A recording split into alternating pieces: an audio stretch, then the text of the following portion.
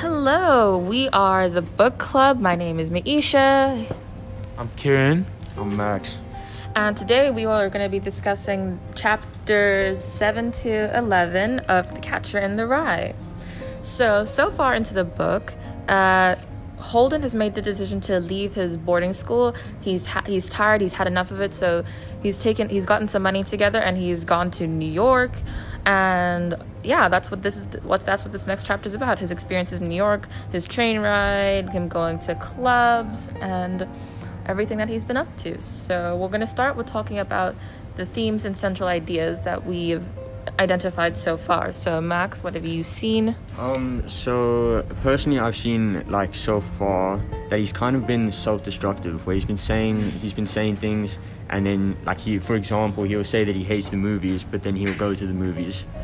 I also saw that kind of self-destructive part of him, but I also tied that to he's self-destructive because he is trying to avoid any kind of conflict in himself. Like, he's at the school and the school's a bit too much for him, and I feel like it's a bit too traumatic for him to be there, so he feels like he needs to leave it and kind of get away from his life, and he tries to take his mind away from the things that are happening by going clubbing and calling up girls at the middle of the night to try and distract him a little bit.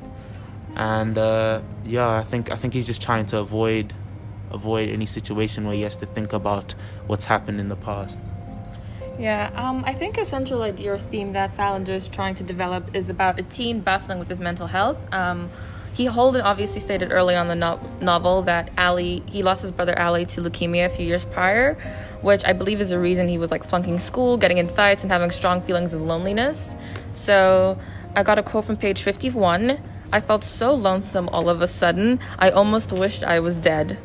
And after getting in a fight with Stradlater over Jane, he seeks Ackley's company, and even though he was with another person, he just felt so alone, and he said that he wanted to die. That's not a normal feeling for a teenager to be experiencing, wanting to die at such a young age. So I really think that this book, that he's trying to develop the theme of just someone struggling with their mental health and depression.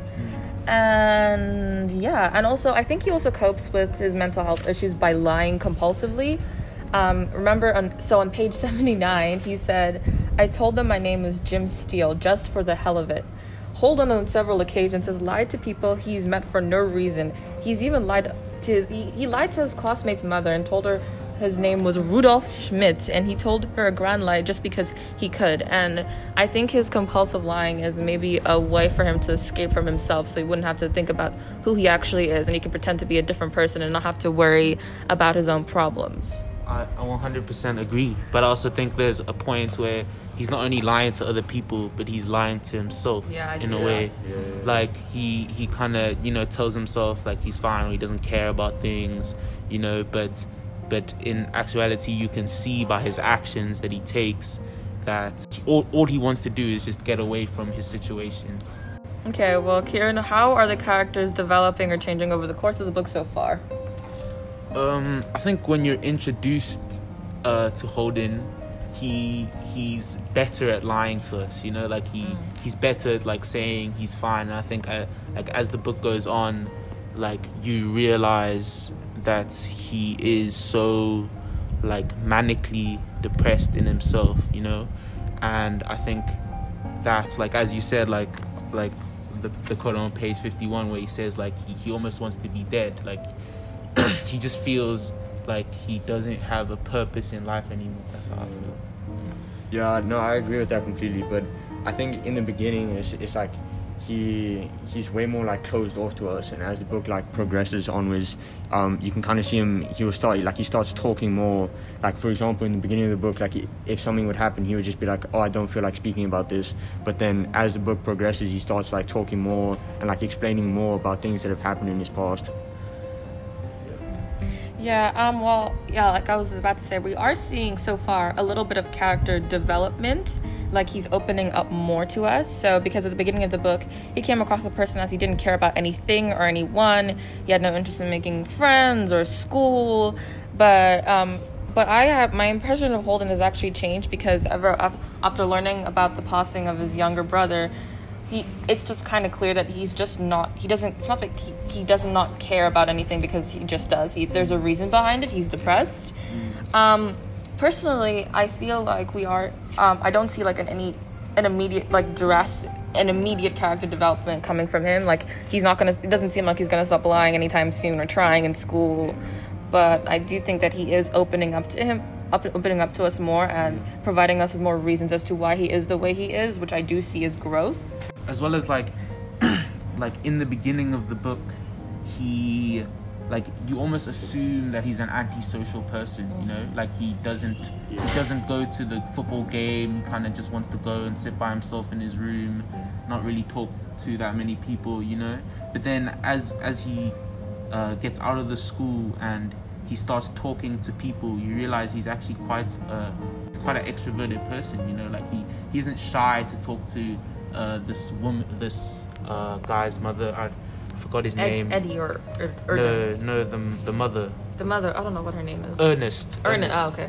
Ernest is Ernest's mother, and he's like really not shy to, you know, be openly expressive and talk to her and almost flirt with her a little bit. In his mind, I think. I don't think he actually flirts with her. I mean, he tried to take her for a drink, so maybe that was a little flirty. I guess it was flirty. Yeah. And I also just think that he doesn't want to be alone, because after his fight with Stradlater, he went to Ackley, a person he hates, and he just doesn't want to be alone. I think we see that even more when he goes into New York and he's immediately looking for people that he wants to call up. Carrying on from what Kieran said, I think he is quite a social person, because when he goes into the nightclub, then he immediately starts trying to like dance with the girls, and he finds like the two ugly girls, and he wants to dance with the beautiful one, and you know he's trying to put himself out there. But yeah, I think that was just you just see more of like a social part of him as the book develops.